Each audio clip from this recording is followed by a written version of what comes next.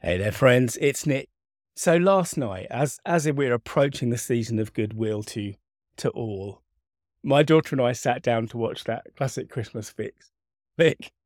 28 days later, the amazing. Well, it's amazing to me that it's 20 years old. It came out in I think November 2002, so that was the year before my daughter was born. It's so interesting when you look back at things. I mean, I think I saw it. I bought the DVD. At the time. I definitely saw it in 2007 because I watched it again before I went to see the sequel 28 weeks later. And I think probably this was the first time I'd seen it since then. So you're talking, 15 years, really. And it's amazing what memory does. I mean, I talked to Abby, my daughter, about this movie, about how it was really it was a scary thing. I saw it at the cinema originally, of course. And I remember being properly scared. And then particularly when I came home from watching the sequel in 2007, I remember parking up, and I park on a little country lane, no street lights or anything. I remember parking up and just thinking about the 30-second walk to the house and thinking, oh, there's nothing out here. And that's partly because 28 days later, it really redefined the zombie genre. Of course, they're not zombies in 28 days later. The term is infected. They're not the Walking Dead. They're just kind of infected with rage, really. But there was this thing in the first movie, and watched it again last night. The interesting thing is how fast they run. I mean, we were used to zombie movies where the dead, they were like a wave, like the tide coming in. They move slowly.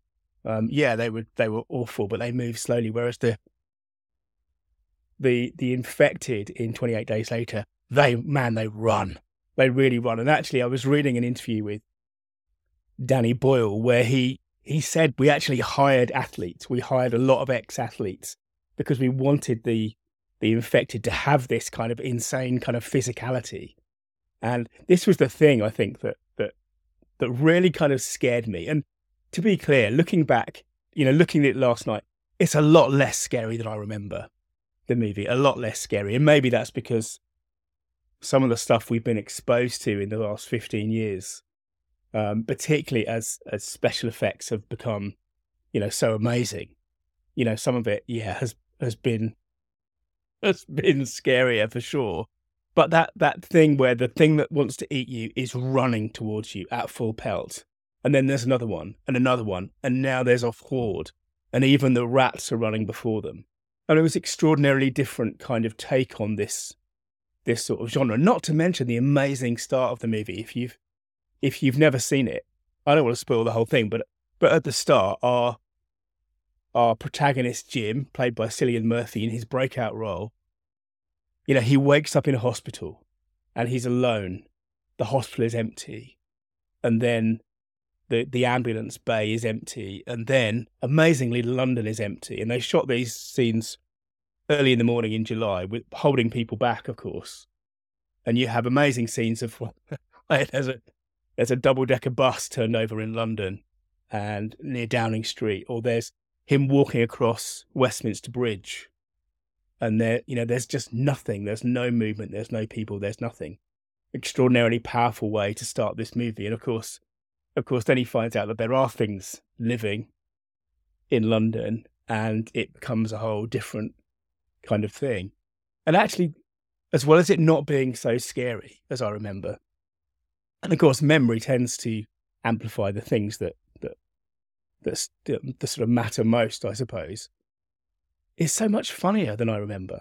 I mean, it's not a comedy, but there's lots of jokes, throwaway kind of jokes. My favourite, and the one that had us both laughing out loud, I'd completely forgotten about, but at one point, Jim goes into a church. This is very early on in the movie. He goes into a church. He's still looking for people at this point.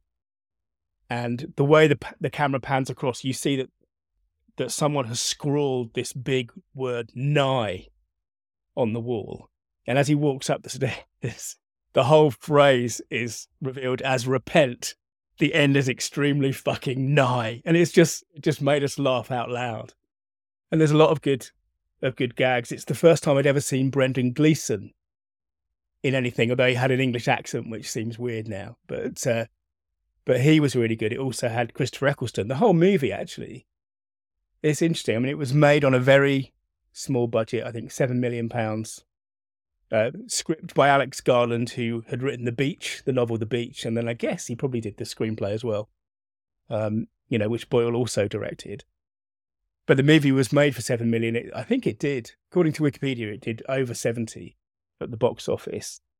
And of course, then there was the sequel, which starred Robert Carlyle. But what's interesting, I think, is how well it stands up after 20 years. I mean, it's got some sort of special effects, but they're mostly practical. They're actors vomiting blood or wearing contact lenses. It's not computer graphics kind of special effects, but it still stands up, and it reminds me a bit of. Do you know what it reminds me of? Blade Runner. When a movie comes along that sort of defines, for a while at least, a genre, the original movie often stands the test of time because it affected so much of what comes afterwards. And probably that's where I should leave this podcast. It was really fun to watch it again. I think it's well worth a watch if you haven't seen it for a while. And of course, you also get to see Naomi Harris, who went on to become Moneypenny to Daniel Craig's James Bond. Anyway, that's a movie review for a Sunday. Thanks for listening. If you want to dig deeper into the stuff that I do in my day job, Stories Meaning Business, search online for story.business. Bye now.